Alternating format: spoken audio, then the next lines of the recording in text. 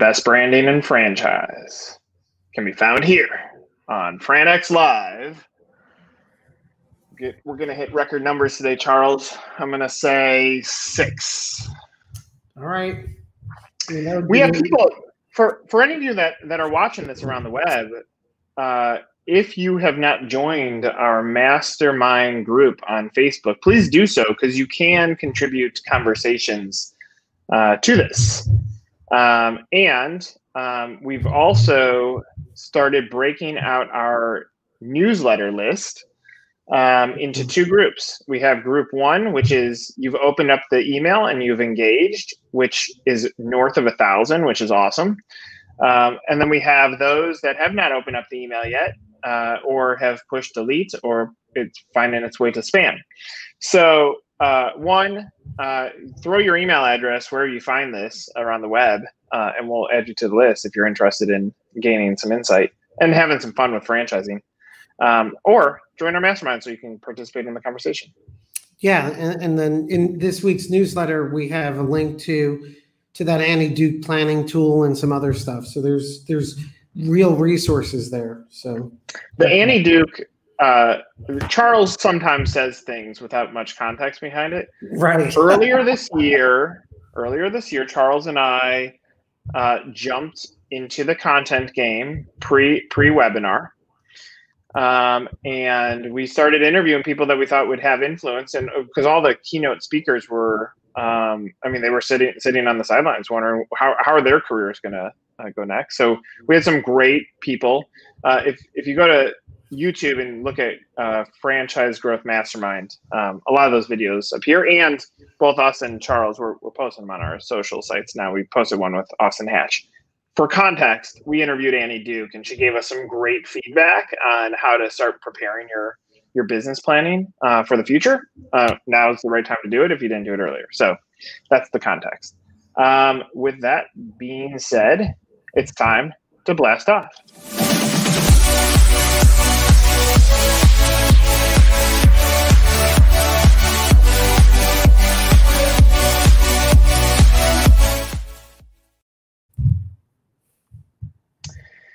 All right, Charles, here's a topic that I want to talk about. And let me frame it, and then I'm going to let you just go off on a tangent and tell me everything that you want after I frame this. People enjoy listening to you speak more than me. So that's the fact. So the reality is, throughout my entire history in franchising, those that are in franchise development tend to look at a month for data. So when they're judging the value of their funnel, they would look at December right now. They would say, I spent X, I got Y, and the Y usually is in the form of leads. So what I'm encouraging our clients to do, and I would encourage most brands to do it the same way for next year, especially because I believe there's going to be a lot of turbulence in the first quarter, good and bad for franchising. Good in that people's jobs are going to be at risk, which usually creates first-time franchisees, and bad in the sense that some people's businesses are going to struggle, and they're going to have to battle through until we can get to the other side of COVID. So what I'm looking at is I'm trying to change the way that we look at the funnel to say, let's backcast 3 months and do a few things. 1, write out all of your target markets so that here's the markets that I'm trying to expand into. Column 2 is, did I have a piece of content on my website or on my social, on my blog, wherever, that addressed why I want to expand there? Column 3 is, did I get earned media? Did I get PR around that? Column 4 is, now let's look at the measurements. And the measurements, and this is where I think the funnel fails, is because we jump to lead. The reality is the indicator that shows movement, once you have your story, your PR, and your distribution set, you need to look at your traffic to your website. So if Dallas, Texas is one of your target markets, and you built a piece of content, why Dallas is great, wherever you put it, you might have tried to get some PR or had your PR firm go get you some press about why you're expanding to Dallas. Now you need to look at the indicators. So you start tracking the traffic in Dallas. You then look at the leads, and you look at the applications, and you look at the deals. And it's interesting, like I've looked at people's scorecards. And the applications are always judged back to the budget spent that month. And I say, okay, those applications, when did they become leads? And typically it's not in that month. So what I'm encouraging is a stretch view of the funnel, so that you're looking at it a little bit differently for next year. Because of the turbulence in Q1, you're going to want to look at a holistic approach for those first 3 months. So my statement is this, and then Charles, I want all of your opinions on this, is it's time to disrupt the funnel. It's time to look at it over a 90-day period at least. It could even stretch to 6 months. And it's time to look at other indicators on, do you have people actually interested in your franchise? And in my opinion, that starts with traffic to your website as an indicator, because Google Analytics will say you have 3 people in Dallas that are looking at your site and they're spending time on your site. That's how I want to frame this, Charles. I would love your opinions. That's a great topic, and so I time to disrupt the franchise sales funnel, right? So, Nick, as you're going through these items, right? Story, PR, distribution, content, indicators. I'm going to go back to where I sort of always get stuck,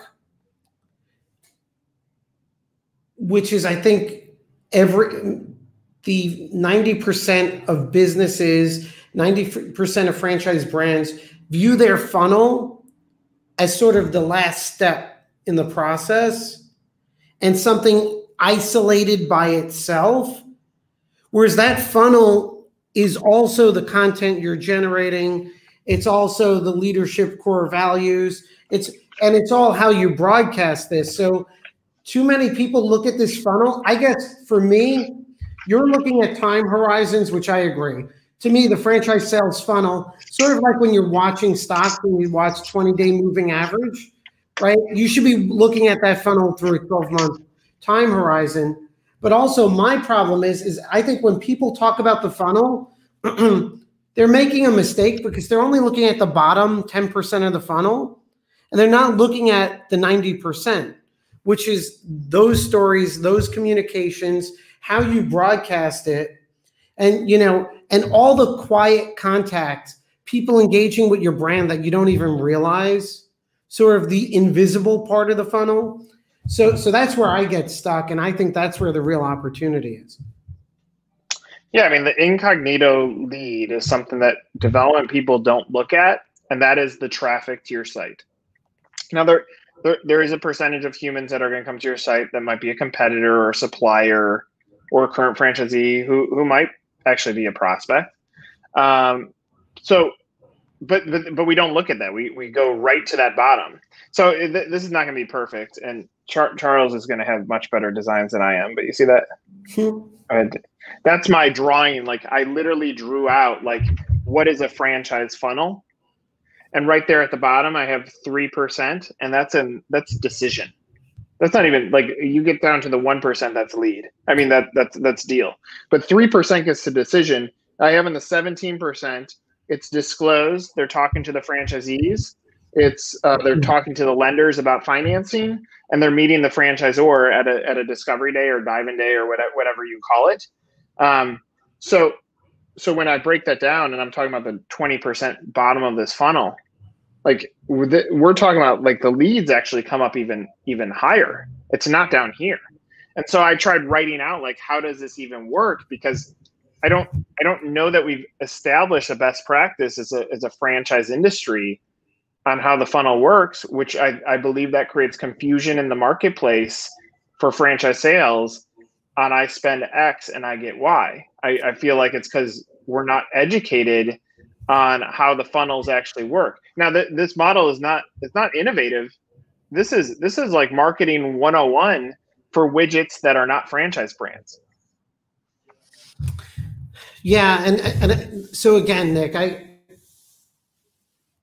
I think the funnel has been disrupted, and it's all a mindset shift. And the reason why I think there's a disruption in the funnel, or synthetic funnels that aren't owned by brands, I'll tell you, is the rise of the franchise sales organizations. To me, they're evidence that the franchise sales funnel at least is broken or hasn't been fully implemented and owned by the brands. And the Band-Aid to that broken funnel, and they do a great job, right? They do a phenomenal job, super professional, are the franchise sales organizations. Their success is evidence for me that brands are not getting their funnels right. Yeah, I agree with you. I do think, I think there's another layer there, and that's unrealistic expectations placed on development teams by leadership. That it's almost like franchise sales turns into a band-aid versus the cure. And when it's the cure, when you're actually facilitating good franchisees into your system, it creates sustainability and a strong exit versus the band-aid, which is we need sales. And when we need sales, wrong people are put into that funnel. So there's a tremendous pressure on franchise sales folks to do more than what they're handed, in my opinion. The reality is they don't control operations, they don't control marketing, they don't control product distribution or procurement or supply chain management or HR. They control how we package all of that together. And now, in most cases, they help establish the why you why now at that point, but they don't control all those other things. They don't have control over it. And it's like, now go sell my brand. And the reality is, there's chinks in that armor up here. It makes it really difficult to sell down here. So therefore, the outsourced franchise sales groups, they're smart. They're like, I have insert salesperson struggling down here. I'm going to go facilitate a relationship with the broker. The broker could automatically give that to the brand, but I'm going to step right in the middle. I'm going to intercept those deals. I'm going to help make them clearer, because the pressure's on that salesperson. The salesperson's like, I'm pressured out of my mind to go sell franchises. So it gives another tool to help them achieve their sales goals. So the bottom line is, and I don't think it changes. I think, I don't know that us as an industry, we're taking the right view on franchise sales. And unfortunately, I think we're too far gone. And this is why 1% of brands go from 1 unit to 100. Well, I think we're going to have to figure out how to get it right. And I agree that the franchise sales organizations, look at it this way. If you're a franchise brand and your management team that's responsible for your sales, franchise sales leaves tomorrow, you bring in a new vice president of franchise sales, what are the assets you're handing to him or her? Like, what are the digital development? What are those assets? And if you can't identify it, if the idea is, hey, I'm just bringing in someone else who's done well at another brand, he or she's going to do the same for us, but you're not giving digital assets or brand development assets, then I don't know what you have, right? You just have, a hope to gain some momentum with brokers. A hope to sell. Yeah. A hope to sell. Yeah. I mean, it's interesting. So and look, I've always applied it back to our own sales process. Right now we have somewhere in the range of 18 or 19 brands in our funnel. And in our agency funnel, those 18 brands have been disclosed in our model. We've given them a proposal, we've walked through a demo, and now we're in a place where we're trying to make sure that they feel confident that we're the right decision for them post those moments. So having that many in my funnel is not a huge number. The amount of leads that it took me to get to 18 was 18. Like, I want to close, I want to convert a lead into a proposal every single time so that I can show them what we have. And so when I'm looking at our total lead generation to get to 18, the reality is, do we spend money? Yeah, of course we do. But I'm not looking for a giant number. I want to be very specific on who we're bringing into our organization. Now, it doesn't mean we're immune, because I gave the one that I'm marking off here. I qualified that prospect and I said, I don't think you have the assets. You're not telling your story properly. Here's how we build it. And the person was like, you're right. We need this. You're right. I did a competitive study analysis to show them how their competitors are positioning their brands, what keywords they're owning, how to insert that into their story. You're right, you're right, you're right. Day later, follow up. so how many leads am I going to get out of this? I'm like, I don't know. What do you mean you don't know? You can't guarantee me leads? What the portals can. I don't know to tell you, we're not a portal. And so shame on me, I didn't qualify correct in my own funnel, even though I know the indicators. I should have been able to say, not the right fit. I'm not going to waste my time doing a proposal, which takes me 2 hours. I'm going to move on. And that was me not being smart with my own data. So I understand how it happens, but one, I think when you can get into less is more mentality, you're going to spend more money to get fewer people, but they're going to be the right ones. And when you hopefully listen to some of these things, like Charles and I have been through war for brands on trying to help them get there. There's a pathway, there's a blueprint to having success. Well, Nick, and it's not only what we've done with our clients, and you're going to laugh, but I was reading the playbook from the Great Return Conference, and that was a community event of I think we had over 30 speakers, right? Franchisors, brokers, professionals, and the knowledge base that was downloaded, there were recurring themes over and over again. And so, so even to give something that's actionable, right? I think that, in the Great Return Playbook, as I was reviewing it, one of the first steps was to evaluate your sales assets, evaluate your growth assets. And I think that's a step that everyone should be considering right now. Because if that growth asset is a relationship with the broker organization or a franchise sales organization, that's important, but that's down here. What are the growth assets up here? And you and your team are a key part of that. So, we're not going to, again, this is not even our knowledge. This is like the universe of franchising that met for multiple days in the heart of all this nonsense. And I think this is really big. What are we going to do with this? Well, a couple of things. I think first thing we should do is throw Joe Caruso's comment up there, the first one, or actually two, because I think they're tremendous. You mean this one? Yeah. Many, but not all franchises, big and small, are not capturing or measuring even basic data. You're lucky to find up-to-date pipeline reports or information to tell you anything. And that's true. That's like at level 0, and Joe's correct. And everyone's too caught up on what you're saying, Nick, is those monthly sales, those monthly numbers.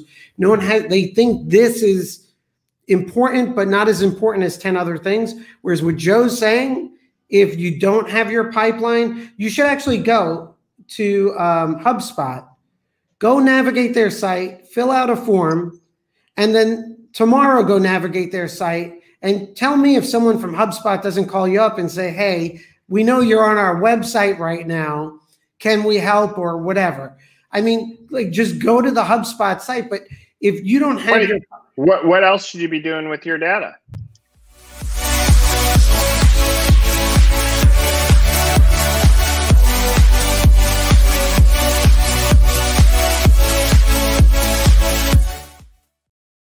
So we'll start basic here. And Joe's point, you have to collect that data, right? Whether it's Keap, Infusionsoft, HubSpot, whatever your CRM is, industry-wide. Google Analytics. Right. So I'd start now, like right now with your team, evaluate the data, evaluate your organic contacts. Like you said, Nick, where are you getting your contacts in terms of geography and whatnot? All things we discussed in the Great Return. Start creating an inventory. What's our data? What's our assets? And your asset isn't broker sales. That's critical, but you're not there yet. It's not that franchise sales organization. It's all these other things up front, starting with your website and your data collection. I think that's where we have to start. And I think we have to figure out a way how, I know we made it available to the community, but that Great Return Playbook, which is industry knowledge at this point, right? Collective knowledge. We really need to figure out how to get out there, Nick. Yeah, we do. And I think we're going to make progress in the next year. We're in beta test on all this stuff. We're faking it until we make it. Whether that was our free summit, which blows my mind on how anybody can charge for digital summits right now. Like, it's about community. I get it. And people want to make money, but hopefully this is providing value to the audience that watches it. But I think we're going to make progress in the next year. We're going to go out of beta. We're going to launch our FranX websites. We're going to continue to give away content. We're going to have premium content that if you want to be a part of our private coaching and group, you can. Yeah, I mean, we'll get this to you. And frankly, look, if you've watched it, you've stayed with us this long, email Charles and he can give you access to it too. Yeah, and so if you're not on the Facebook community, go to Facebook, find Franchise Growth Mastermind, join that. This week's newsletter comes out today, I think, it comes out, right? So tomorrow. So I'm getting so many calls from clients that are in the brick and mortar space, and they're trying to redevelop their whole model to online. And in the newsletter this week, one of the things we mentioned is the comeback of drive-in movies. So like, let's not over-index to COVID and this digital world, because it's not going to turn out the way we expect. Totally. Hey, everyone. Thanks for watching FranX. 21 minutes, 32 seconds. We're getting there. See ya.